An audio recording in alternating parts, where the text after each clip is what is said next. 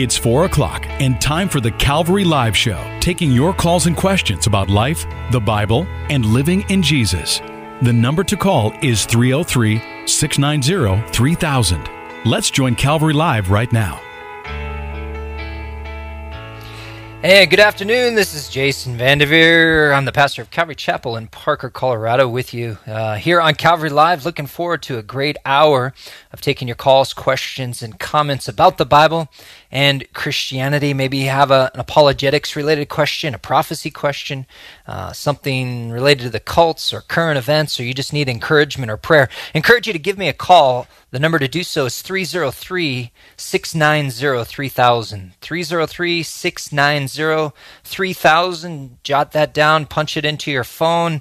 Make a note, as I've said previously, of your questions maybe during the week, and give us a call Monday through Friday here on Calvary Live. 303-690-3000. Or if you'd like to text me a question, you can do that as well, although I'd rather talk to you if possible, but if you prefer to text, you can do so at 720-336-0897. 720-336-0897. Appreciate all of you listening on Hope FM in Maryland, New Jersey, Pennsylvania. Of course, all listening up and down the Front Range, Colorado, Wyoming on Grace FM. Welcome to all of you. And that number applies to everyone listening here, 303-690-3000. If you want to talk to me here on Calvary Live, Jason Vanderveer, I'm the pastor of Calvary Chapel in Parker, Colorado. You can get more information about our church, about myself, if you're so inclined, at calvarychapelparker.com. That's calvarychapelparker.com, and there's a lot of useful resources there available to you. Our online bookstore there, as well as all of our messages through the entire Bible, Old and New Testament, audio, video for you to download or stream. Just pick a book, pick a chapter, go through an entire book, download it or stream it at your convenience. calvarychapelparker.com. Click on the messages tab. Our most recent studies are the Series 2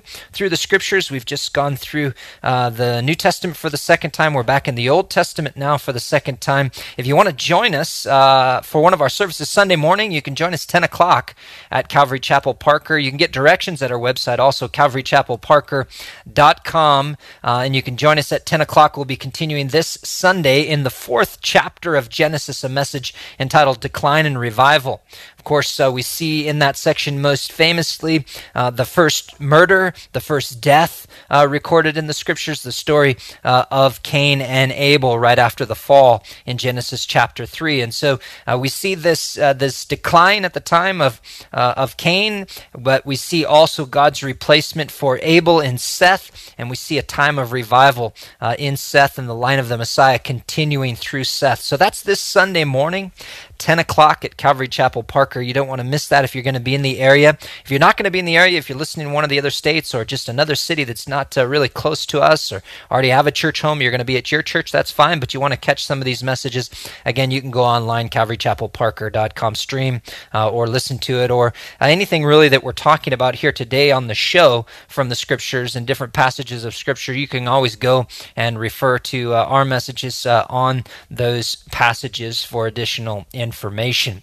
Hey, encourage you though to give me a call here, Calvary Live. I love this show, and I love being on this show because it just creates such a spontaneous opportunity to talk about the Lord and His Word. And I love hearing from you and your questions, because a lot of times there's subjects that certainly we've thought about them before, but we haven't thought about them in the way that you're asking about them. There's always a unique nuance or aspect to your questions that make it so interesting, and just your own personal experiences and the things that you're going through. We love to talk about that, pray for you, and encourage you from the Word of God. So give me a call here, again, 303-690-3000,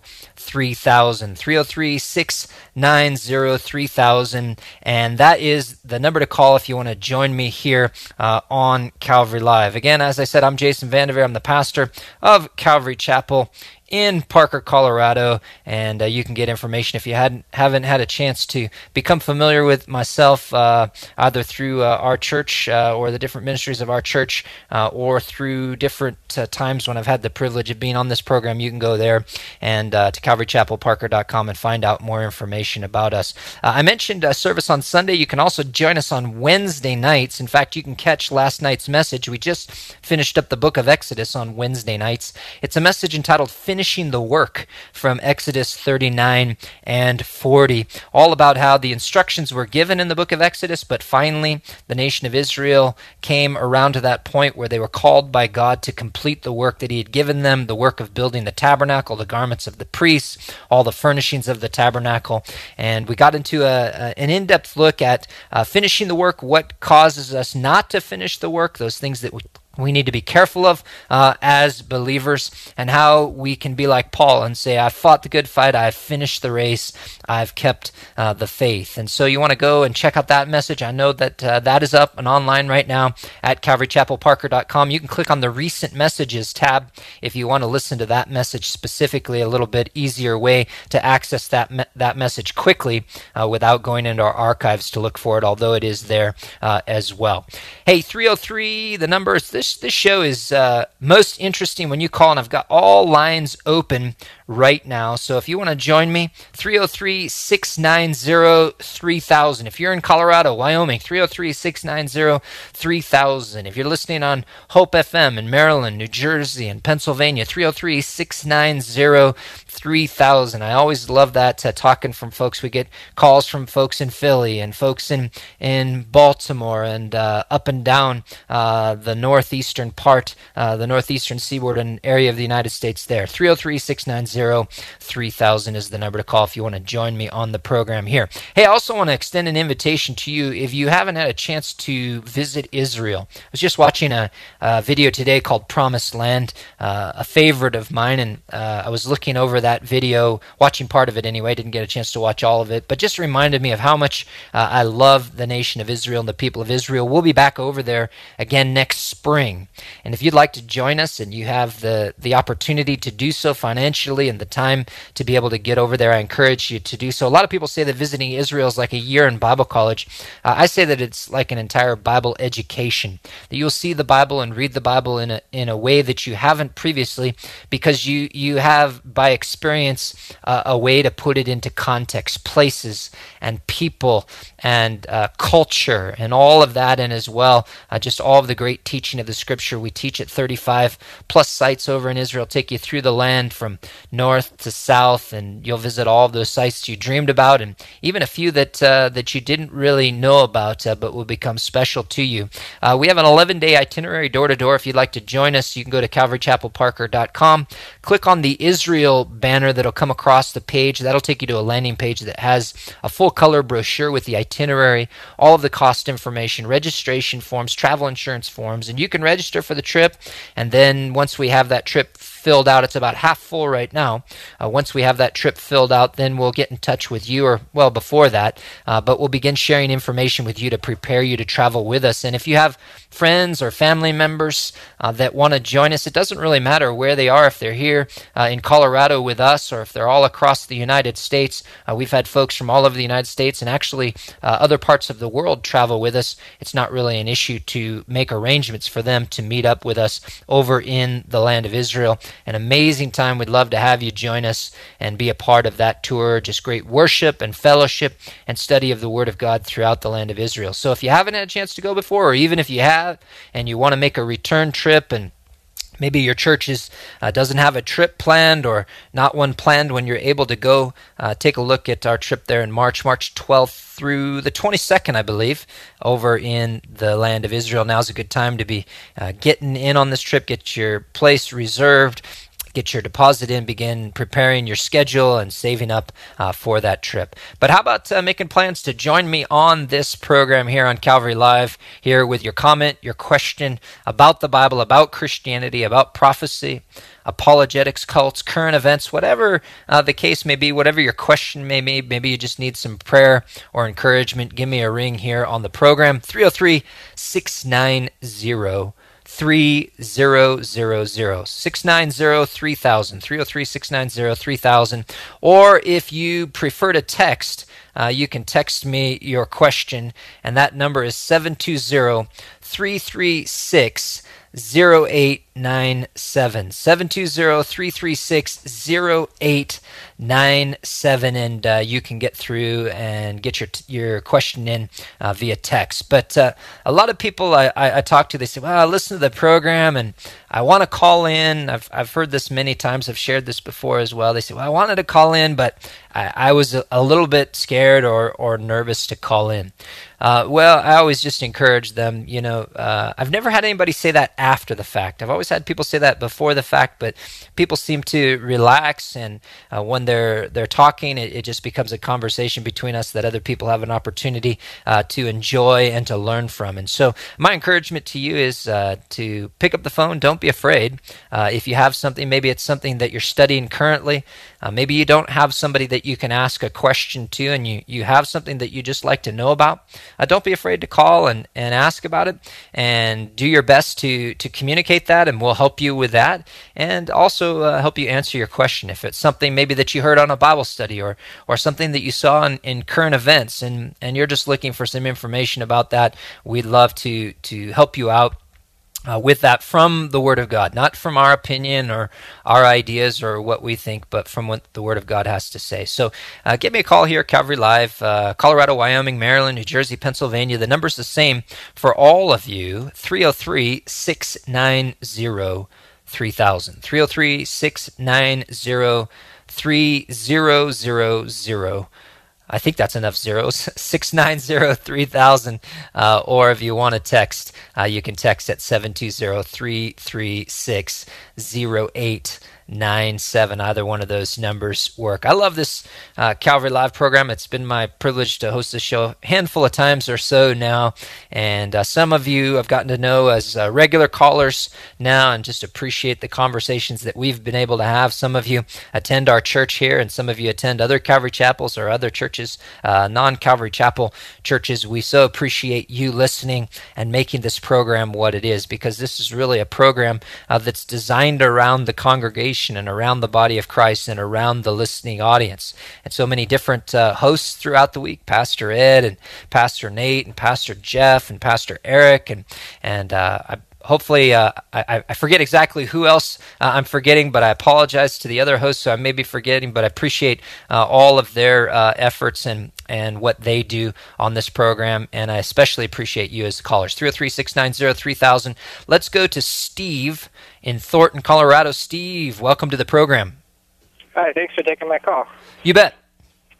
So I have a question. If God says his chosen people are the Jews, why is it that they choose to reject Jesus Christ? Mm-hmm. So, it's a very reasonable question. If God chose people, a certain group of people, why did they not choose Him as well? And at the bottom, at the heart of that question is ultimately that choice does not imply some sort of pre-wired requirement to respond. In that case, they're God's special. The Bible calls them a peculiar people, a people who are set apart. And for a big portion of their history, they chose to follow God as well. But obviously, in modern times, the nation of Israel is not choosing to follow God and doesn't recognize Jesus Christ as their Messiah. Paul talks about that. He says that right now the issue is that their eyes are veiled. And in other words, it's as though there is a blindfold over their eyes, and so they don't recognize God. He's, of course, referring to Moses, who veiled his face when he came from the presence of God, so that the nation of Israel wouldn't see the glory that was fading, that glory associated with the law. But the reality is that right now, though they are the chosen people of God, that their eyes are veiled to the reality of God, the truth of God in his Son, Jesus Christ. But it's not going to always be that way. Paul says also in Romans chapter 11 that one day all Israel will be saved. Now, he makes a distinction as to what true Israel is and what national Israel is, and that's another part of the conversation that we can have here. And that he says, not all who are of Israel are of Israel. And he talks about circumcision being a matter of the heart. And so there is nationalistic Israel, there is birthright Israel, you could say, and then there is spiritual Israel. And those two things are quite different. And one day all spiritual Israel, that is all believing Israel, all of those in Israel who during the Great Tribulation we see are turned back to God, will receive his Son, Jesus Christ. Let me just add this, and then I'd like to get your feedback and your thoughts as well, Steve. But the other thing that I would suggest to you today that's interesting is when you travel to Israel or when you meet people from Israel, even Jewish people around the world who aren't Israeli nationals, you discover that the vast majority of Jews today are secular Jews. So they don't even follow Judaism. They don't follow much religion at all. If they have religion, it's more in the form of tradition.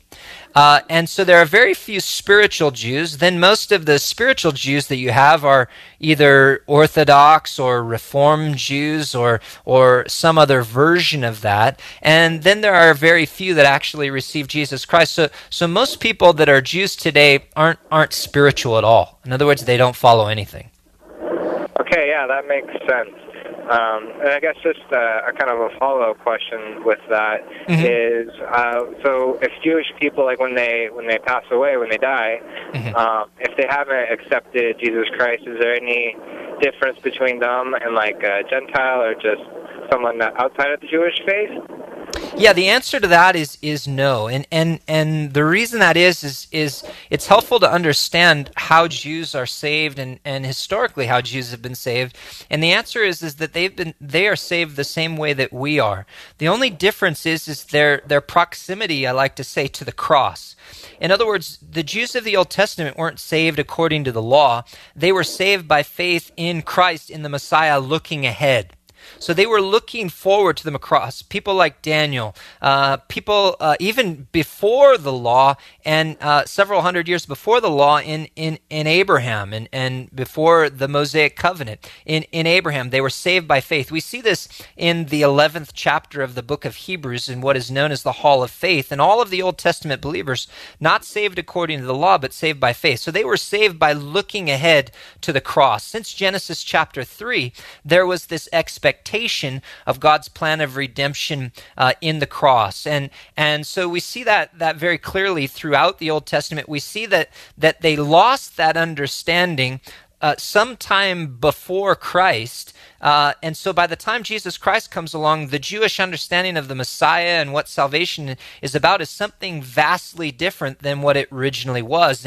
And today it's really an evolution of first century Judaism that we see in the nation of Israel. And so they were always saved by looking forward to the cross. Of course, at the time of Christ, men looked to the cross. We, after the time of Jesus Christ's crucifixion, look back on the cross, but we're all saved the same way by faith. And so we all have but one opportunity, and that's in this life to place our faith and trust in Jesus Christ. So there is no doctrine of a second chance. There is no opportunity. The Bible says that Hebrews 9:27, it is appointed unto man once to die and then the judgment.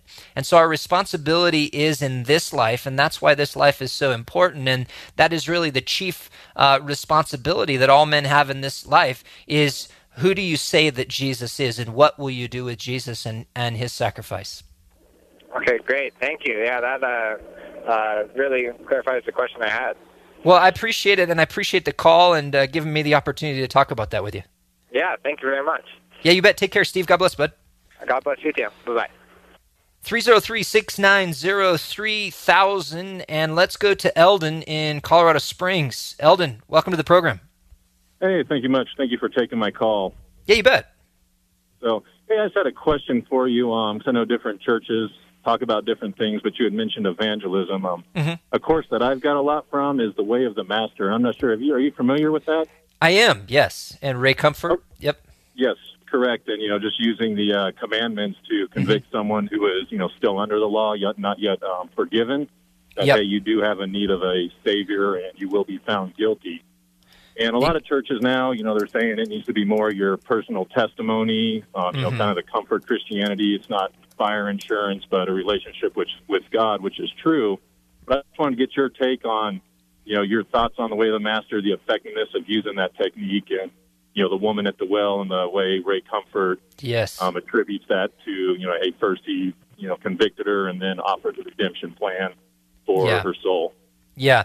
Well, Paul says in Galatians 3:24, he says, the law was our tutor to bring us to Christ, that we might be justified by faith. And so that's exactly what you're describing, and that's exactly what I see in what Ray Comfort does with his ministry and the way of the Master, is they use the law as a tool, much as Jesus used the law as a tool in the example that you mentioned, to bring people to Christ. I don't believe that it's the only tool, but I do believe that it is a very useful tool and can be, one of the primary tools that somebody uses to lead a person to Christ. I think that a testimony, if done in the right way, can bring people to Christ. I haven't found that my testimony has been the way that usually God leads me to share the gospel always, but I know that it can be very effective. I encourage people to have a lot of different tools, though, in their evangelism toolbox, if you will, in terms of, because you approach different kinds of people, and different people have different needs and different circumstances, and there are different opportunities. I don't think it's a one-size-fits-all, but I do believe, as evidence has shown, that using, particularly as Way of the Master does, using the Ten Commandments, as Ray Comfort does when he kind of goes out and does his street evangelism, and asking someone, well, have you ever sinned? And, and asking them, well, have you ever broken the Ten Commandments? And I like the way that he does that and engages people with that. I think that can be a very effective tool, because what you find is you find that people often think that, well, I'm basically good because I'm better than somebody, this other person, or I've never killed anybody, or I've never, stolen anything, or whatever excuse or thing that they want to cite. And what that has a way of doing, the Way of the Master program has a way of really leveling the playing field and showing that there's nobody good. We've all broken God's law, and we're all guilty of sin, and we're all in need of a Savior. And it has a way of breaking down the illusion of self-righteousness. Right. Yeah, like you said, it levels the playing field, because good's a relative term. And right. Okay. I just wanted to check, because I know some churches, some of the newer churches, which I don't completely agree with, but as Ray Comfort describes, they get away from that conviction and using the conscience to where, hey, come to Jesus Christ because he'll make your life more comfortable, but not so much the whole truth behind, eternity and heaven and hell being a real place. Well, and that's another issue too with evangelism as well, because if I share the gospel, but it's not a gospel based on, that I have sinned and man has sinned and the person you're sharing with has sinned, and that there needs to be repentance. So it's not a gospel of man is sinful and we're sinful and we have a fallen sin nature, and the only way to deal with that is by accepting the sacrifice of Jesus Christ on the cross when he bore our sins. And if we're not calling people to repentance, if we're just sharing with them this idea that God loves you and has a wonderful plan for your life, well, that is true, but there are other factors. And the reason that we accept the gospel in the first place is because heaven is real and hell is real, and sin separates us from God, and forever is a long time to be separated from God in suffering. And so we need to preach the whole gospel if we're going to have true conversions. And I think Way of the Master is one way, and a very good way, to share the gospel with people. They have, you may have already taken part in it. I will share people with people out there. They have, I think it used to be in California, I don't know if it is anymore, where their organization is, where you can go out and go through evangelism training with them. Okay. I haven't been out there. It's all just been the videos and DVDs that they have.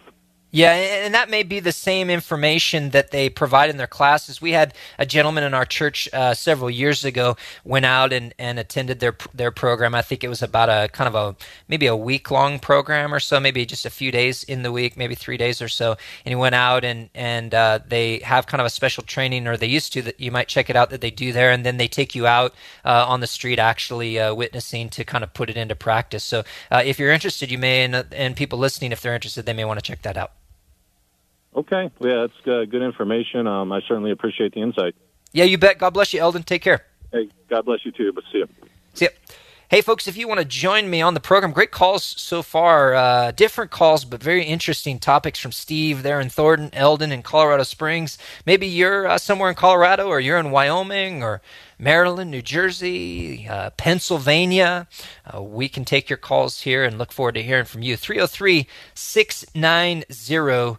303-690-3000 is the number to call if you want to join me on the program here, and love to hear from you. I'm Jason Vanderveer. I'm the pastor of Calvary Chapel in Parker, Colorado, and just a privilege to be with you here on Calvary Live, taking your calls and questions. Really, I just love talking with you and hearing what's on your mind, and whether it's evangelism, whether it's God's chosen people, Israel, whether it's a prophecy question, a current events question, a specific Bible verse that you have a question about, give us a call, 303-690-3000. Let's go to Josh, Green Valley Ranch, Colorado. Great Calvary Chapel in Green Valley Ranch. Pastor Wally out there. Appreciate you joining me on the program, Josh. Yeah, no problem. What's on your mind? Well, I just have a question. You know, I was reading Leviticus, and I just came across a scripture that said, well, can't get tattoos to honor the dead. Why is that? Well, first of all, yeah, let's kind of broad picture tattoos. People usually ask about that, and then we'll get into the specific aspect of your question. But broad picture tattoos, people say, are tattoos good or tattoos bad? You know, what do we make of these things? Well, the Bible doesn't specifically, and I know this isn't your question, but the Bible doesn't specifically prohibit tattoos. It just prohibits tattoos in certain contexts. And the context that you bring up there from the Old Testament and from the book of Leviticus was in kind of worshiping the dead, and was in fallen cultic practices. And so they prohibited them from marking their bodies, not just tattoos, by the way, because if you look at that passage in Leviticus, it talks about tattoos, but it also talks about odd ways of shaving their beards as well, if you remember that, if you're looking at it right now, or if you remember looking at that. And so there were all sorts of things that they did in worship of the dead and in fallen occultic practices. And so that's what the Bible is dealing with there.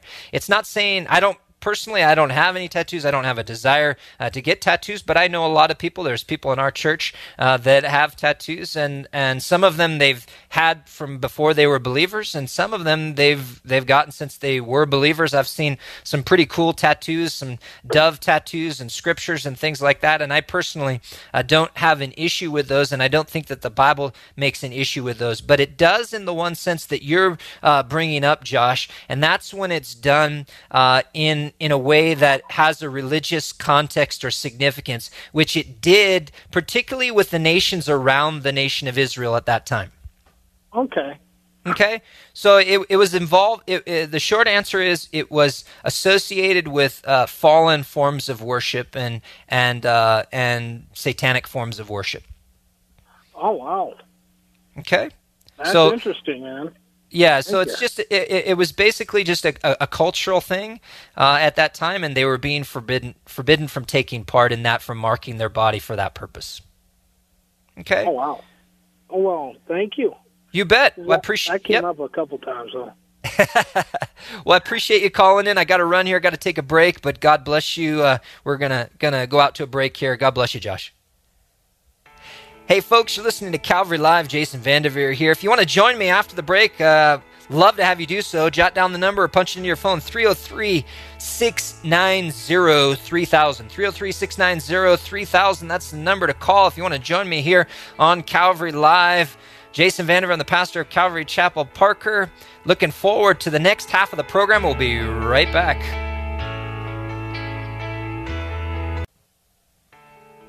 Welcome back to Calvary Live. Call us with your questions about life, the Bible, and living in Jesus right now at 303-690-3000.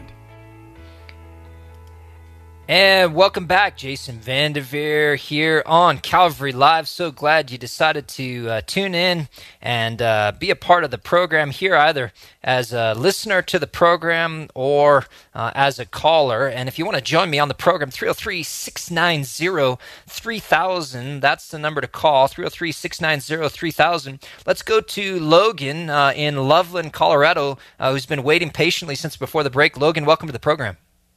Hi, how are you? I'm doing well. How are you doing? Oh, I'm doing pretty good. Excellent. So I just had a question. I recently graduated from college.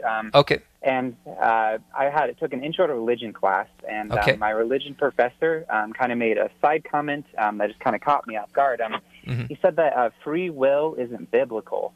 And I just haven't had a chance to really look into that. I'm not sure where to look, and I was just wondering what your take is on for biblical evidence and what the Bible says concerning free will. Yeah, well, what I would say is that that he's sorely mistaken, and what his comments reveal is not that he's not an intelligent person, but that he hasn't really read the Bible, and that he hasn't taken time to study the Bible, because we see two things in relationship to salvation, two key subject matters. There's the sovereignty of God, or the divine election, and then there is also the free will of man.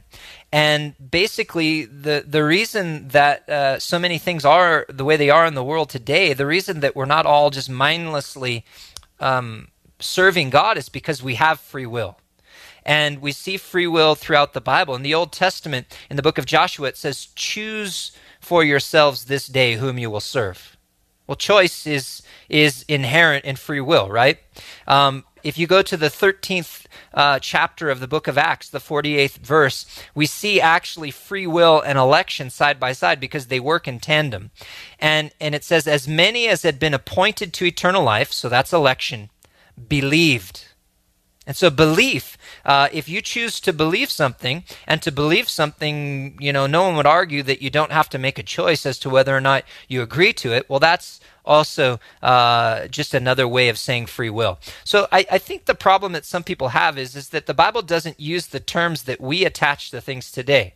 And so we've got to look at them in the way that the Bible describes them. And it describes them as choice. It describes them as belief. And we see these things throughout the Scripture. We see them in verses together. 2 Thessalonians chapter 2, verse 13. We see election and free will in sequence in Romans 9, 10 through 16, and then in Romans 10, 8 through 13. As I quoted to you earlier, Joshua 24, 15. And elsewhere, but throughout the scriptures, we see that man has an opportunity to choose, and practically we see that we have an opportunity to choose. I'll recommend, since you sound like a pretty smart individual, it is a bit of a slow read because it is very deep reading, but it's a book by Dr. Norman Geisler, and it is called Chosen But Free. And it will deal extensively with free will, which is what you asked about, but also with the sovereignty of God, which is important to understand both, I believe, at the same time. And so you can read through that. It's an extensive work on the subject, Chosen But Free, Dr. Norman Geisler, probably the best book that I've ever read on the subjects of election and free will. And I don't know if you're going to have contact with your professor, but perhaps you can review this subject further and then maybe have some ongoing conversation with him about what the Bible really does say about free will. And it describes it really quite clearly throughout. It calls us throughout to choose Jesus Christ. In fact, the whole Scripture is a treatise on free will, calling man to choose. And it would be foolish for God to call us to choose to serve Him, to choose to receive His Son as our Savior and His sacrifice on the cross, if we didn't practically have the ability to do so. right? Great. So if you want to, I can reference you. I quoted from Acts chapter 13, verse 48. If you want to go to our website, I have about a 45-minute message or so on the subject from the 48th verse of Acts chapter 13. If you go to calvarychapelparker.com, I think there's only audio for that message. It's a little bit older message of ours, but Acts 13, verse 48, calvarychapelparker.com. If you click on the Messages tab, and then click on the New Testament, and it'll be in Acts Series 2. And you can stream that message or download it and listen to it. And we go through the various scriptures on the subject of election and free will. Awesome. Well, thank you very much. You bet. I hope that helps you. And, I think one thing that you've probably realized is that when you go to school, obviously there are great teachers there, and there's a lot that can be learned from them, but sometimes they say things that just entirely aren't true, and they don't really know what they're talking about. And this is unfortunately a classic example of that. Yeah, for sure. Awesome. Well, thank you very much. That helps a lot. You betcha. God bless you, Logan. Thanks for calling in. Take care. Yep, you too. Bye. Hey, folks, we got our lines clear, 303-690-3000. If you want to join me on the air, 303-690-3000 is the number to call. Let's go to some text questions here. I got a text question. It says, I'm failing horribly in showing grace. What can I do better? What can I do to do better in this? I hate being like this, and I don't know how to improve in that. Can you give me some tools and verses to help me get better at this? And really appreciate that text from Liz there. And yeah, I think that the main thing, I know that the main thing when it comes to grace is remembering the grace that has been shown to us. And so oftentimes when we're not showing grace to others, it's because we don't have a real perspective of who we are in Jesus Christ, and all that we have been given, and all that He has done for us, and all that He has forgiven us of.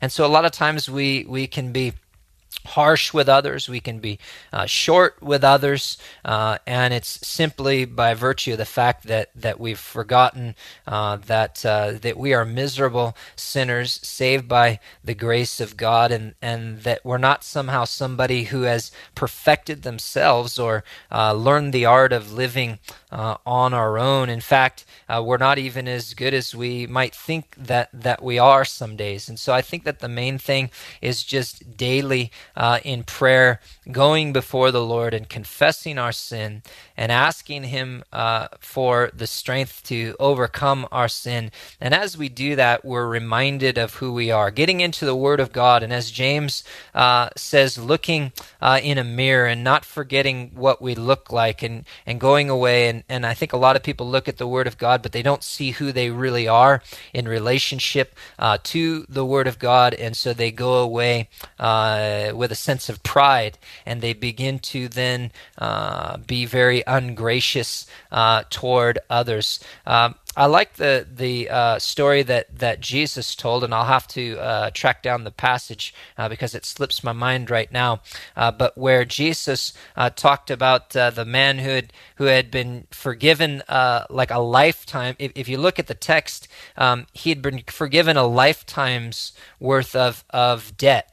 But then he goes to his brother, and for a relatively few days' worth of debt, he has him thrown into debtor's prison. And when we look at that, we see our tendency to kind of be forgiven much by God, but to then hold the smallest things against others. And I think the passage. I'm looking right now. I try to track down. I believe it's in Luke chapter 7, but I'll have to track that down. But the idea is that so oftentimes, we basically we're forgiven all of this by God, but then we go and we hold the smallest things. And so it's remembering what God has done for us, and then that has a way of changing our hearts. Now, practically, you may understand that, but you may say, "Well, I'm still struggling then to do this." Then it just becomes a matter of going before the Lord in prayer and recognizing and saying, "Lord, I don't really know why it is that I can't be as gracious as I'd like to be, and would you just pour out your Spirit upon me and cause me to be the gracious person that you'd have me to be." So what I'm going to do is, like I said, I think that's in the 7th chapter. I have to track it down. But I believe it's in the 7th chapter of the Gospel of Luke. But I got to go and kind of look for it and see if I can find that out for you. But great question from Liz there, and let's go to Nick in Denver. Nick, welcome to the program. Hey, Nick, how you doing? Nick, can you hear me? Yeah.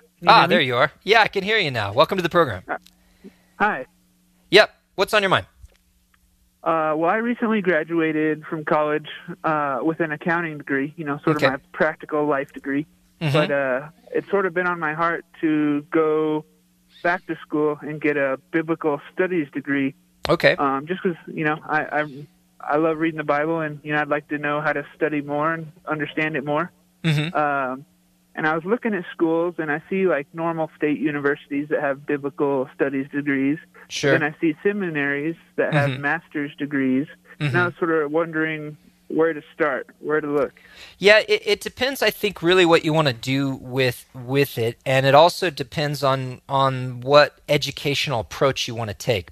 And so let's talk about the first, what you might want to do with your degree. If it's strictly for your own edification, or maybe for some use serving in your church, or just in your life, in your family or your future family, one way that you can approach it is you can approach the traditional route. As you mentioned, you have your degree in accounting, and you can go back to a state university or even a private university, and you can take classes in biblical studies or in comparative religions with inclusion of biblical studies and so forth, and you can kind of go that route. One thing that you're going to typically get, even unfortunately, even in so-called Christian schools, sometimes is somewhat of a liberal view of things. Not always, but depending on the school, but sometimes, somewhat of a liberal understanding, well, very much a liberal understanding of things. But as long as you're grounded, that's not necessarily unuseful, and it might be a real opportunity not only to learn how an unbeliever views the Bible, but how to best share that. Now, the other route that you can go is like Calvary Chapel, for example. We have the Calvary Chapel Bible College, and the Calvary Chapel Bible College is a place where you can go, and it's usually a 2-year program, although I think they might have a bachelor's program now, and some of the churches have master's programs or master's level programs now for pastoral ministry and things like that. But you can go that route, and you're going to get a much more, I would say, faithful portrayal of the scriptures and biblical studies. But the disadvantage that you might have is that if you're looking to go into academia or something like that, a lot of times these programs don't have the same accreditation that they do at some of the secular universities. So that's why I said it kind of depends on what you're going to do with it. If you're looking to go more into academia, maybe you want to teach something like this down the road, or you're looking to do research or write or something like that, then you may need to go a little bit more the traditional route and just make sure you're grounded. If it's for your benefit and more ministry related, then you might want to go through something more along the lines of what I was talking about through Calvary Chapel or another organization like that. Now, beyond that, those are just biblical studies. That's just going to give you kind of a background in Scripture or a certain aspect of Christianity. If you're looking then to go into more of a specific ministry, say pastoral ministry, then what you would typically do after after college, and you don't need a biblical studies degree to do this. You could do this with your accounting degree. You could just go and then to attend a seminary that you choose and are accepted to, Dallas Theological Seminary, Denver Seminary, wherever you choose, and it may be. There are different seminaries. Some are very sound, some are more liberal, and you just have to choose carefully. But then you can go that route, and it is a master's level degree, or sometimes a PhD level degree that you would acquire from there. But typically you're acquiring that type of degree more for a professional purpose. Okay? So yeah, thanks. That helps a lot. Yeah, so it depends, but I can say this, that if your goal is to be in ministry, maybe, or to be used by God, the degree may be the route that you want to go, but I know a lot of people that are being used mightily by the Lord that are pastoring churches, or that are authors, or are speakers, or are gifted in a certain area, and they haven't necessarily gone that route, and there are a lot of different ways to acquire knowledge these days. Okay? And so, sure, yeah.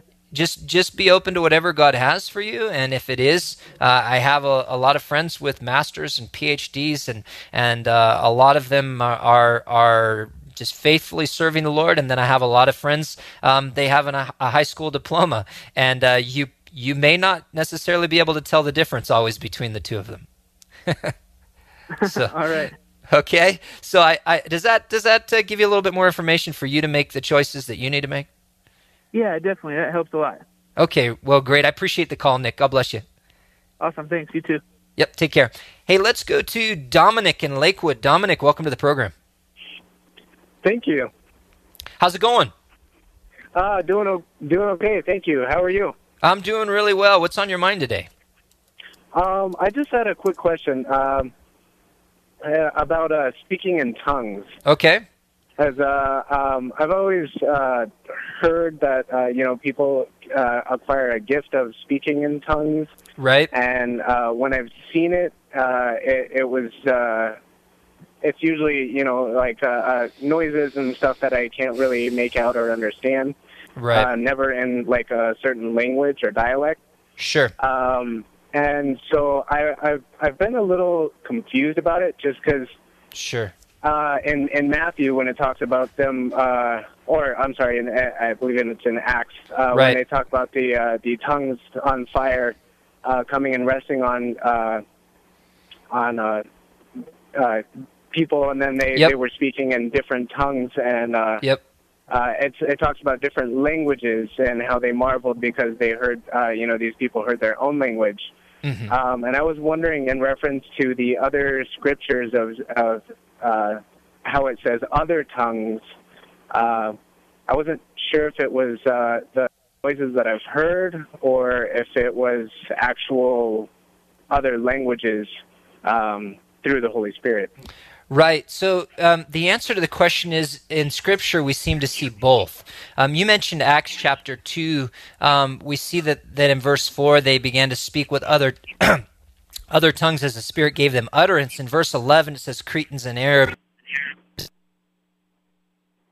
the wonderful works of God. So clearly what we see in Acts chapter 2, verse 4, when the Holy Spirit is poured out on the day of Pentecost, they spoke in unlearned languages. So they had this supernatural ability to speak in languages that they hadn't learned. But we also see over in the book of 1 Corinthians, we see that there are tongues of men and that there are tongues of angels. And Paul talks about praying in a tongue, and he talks about how he doesn't speak edification to men, but how he speaks to God.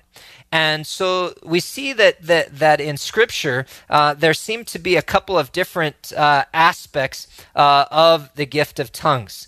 And so we see this idea that we can speak in a different language, but as some people sometimes call it, speaking in a prayer language, and that there seems to be a spiritual aspect of the gift of tongues where we speak to God.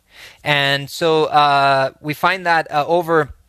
I'm looking right now in the 12th chapter is kind of where that starts in the book of 1 Corinthians, and I'll have to find the exact verse for you here. But he talks about how when he speaks in tongues, how he doesn't speak to men, but to God. And so the idea there is that you could be experiencing something when you see people and they're not uttering something that seems to be an intelligible language. It could be something that is entirely spiritual in nature. But really, we also see in 1 Corinthians there that when tongues are in operation in a public sphere, that there is supposed to be interpretation. And so because that way that there is edification for the entire body. And so there needs to be an interpretation of the tongues. We see that in the 14th chapter, in the 5th verse of 1 Corinthians. He says, I wish you all spoke in tongues, but even more that you prophesied. For he who prophesies is greater than he who speaks in tongues, unless he interprets, that the church may receive edification. And then he says, before that was the verse that I was looking for, he says, he who speaks in a tongue edifies himself, but he who prophesies edifies the church. And the point he's talking about there is he's talking about when he speaks in tongues, he talks about mysteries that he speaks in tongues in the second verse. And the idea is it's like this spiritual language between him and God, and not even the person necessarily understanding it, but receiving private edification. And so the idea is that has a private place in the life of the believer, but that in public, whatever form of tongues is being used, it needs to be something that there's somebody there who can accurately interpret it. So then, in effect, as 1 Corinthians 14 points out, it's prophecy or speaking forth the mind of God for the edification of the church. Does that make sense to you? Yeah, it does. Yeah, so the answer, the simple answer to the question is, in Scripture we see a couple different. In 1 Corinthians 12 and 14, Acts chapter 2, are the passages that I was referring to. We see a couple of different aspects of the relation or of the gift of tongues. And he says, if I pray in verse 14 in a tongue, my spirit prays, but my understanding is unfruitful. So he says, I will pray in the Spirit, and I'll also pray with understanding. I will sing in the Spirit, and I'll also sing with understanding. And so there's this idea that there is this spiritual language, this tongue, and then there is also the ability to speak with other tongues. Both are found in the New Testament. Awesome. Okay, that really clarifies it for me. Thank you. Yeah, you bet. There's a lot of questions around the gift of tongues, and that's because I think that, unfortunately, sometimes there's a lot of abuse of the gift, and it confuses people. I see. Okay? Yeah. Yep, you bet. Thank you. Yeah, you bet. God bless you. Take care, Dominic. Hey, let's go to Joel. Joel, welcome to the program.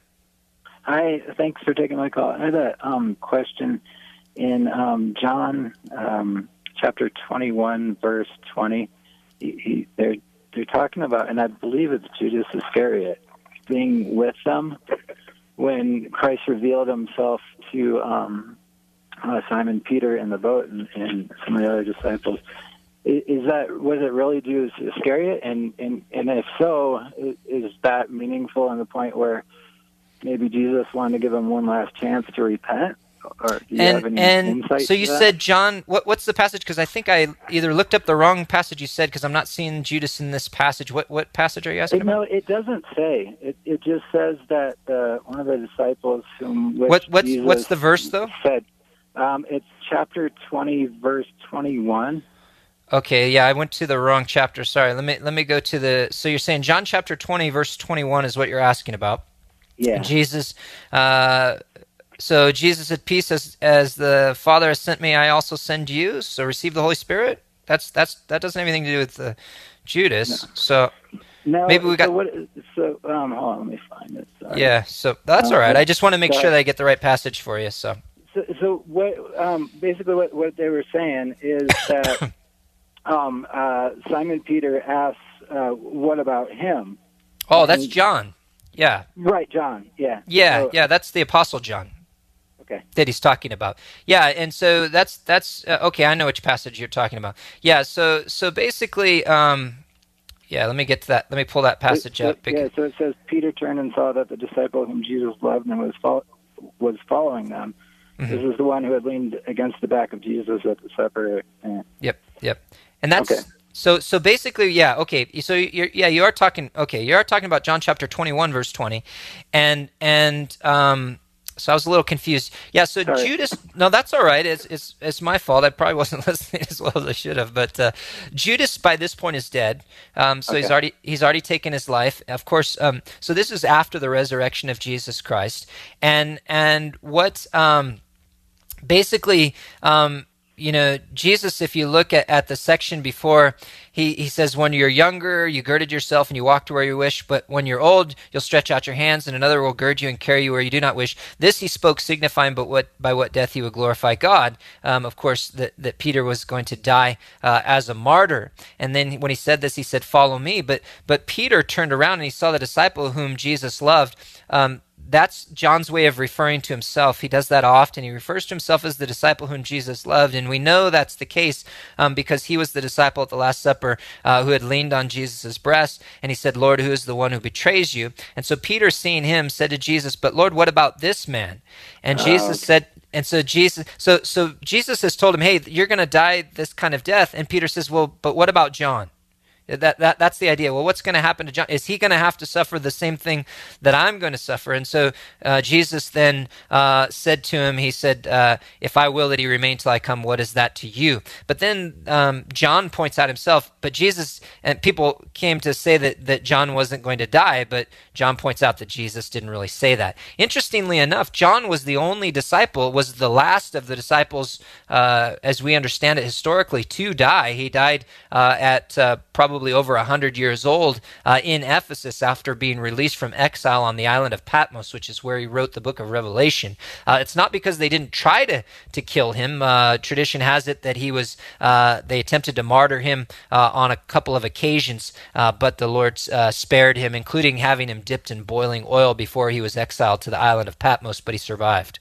And so that's just kind of an interesting aside to that. So the answer to your question is Jesus is talking to Peter about the Apostle John. Okay, thank you so much. Yeah, you bet. Good question there. I'm glad I finally figured out what exactly it was that we were dealing with, so I wasn't answering the wrong question for you. Sorry about that. Appreciate your call, Joel. And let's go to Michael in Maryland. Michael, welcome to the program. Yes, thank you for taking the call. I do appreciate it. Yeah, you bet. I appreciate you joining me here on the program. What's on your mind? Well, yeah, I wanted to just a thought to ponder, and I've been trying to ponder and coming up with different answers. What do you think God's purpose in creating the tree of good and knowledge? What purpose did that tree have in the garden? Do you think that it had some sort of the consequence of eating it altered the biology of a perfect cellular body of a human, or was it the disobedience that God himself simply cursed man, that the fruit had no doing, but it was God who cursed man? We're gonna get cut off. Yeah, we're gonna get cut off here, Michael, unfortunately. So let me just answer you as best I can with the short time that we have. The tree, I think that the primary purpose that the tree of the knowledge of good and evil, other than providing knowledge of good and evil, was that it served to offer men a choice. And we talked earlier to, I think, our first caller about this idea of free will. And free will and choice, for that to exist, you have to have the ability to choose to do otherwise. And the tree of the knowledge of good and evil, yes, it did provide knowledge of good and evil, but also it gave man a choice as to whether or not he was going to be obedient to God or whether or not he was not going to be obedient to God. He chose not to. I don't think that there was anything biologically sinister about it other than it ultimately brought consequences because of sin, not because of the tree. Hey, I got to run. God bless you, folks. Thanks for tuning into Calvary Live. Calvary Live will be back tomorrow. God bless you. Have a great night. Thank you for listening to Calvary Live. Be sure to tell a friend about Grace FM.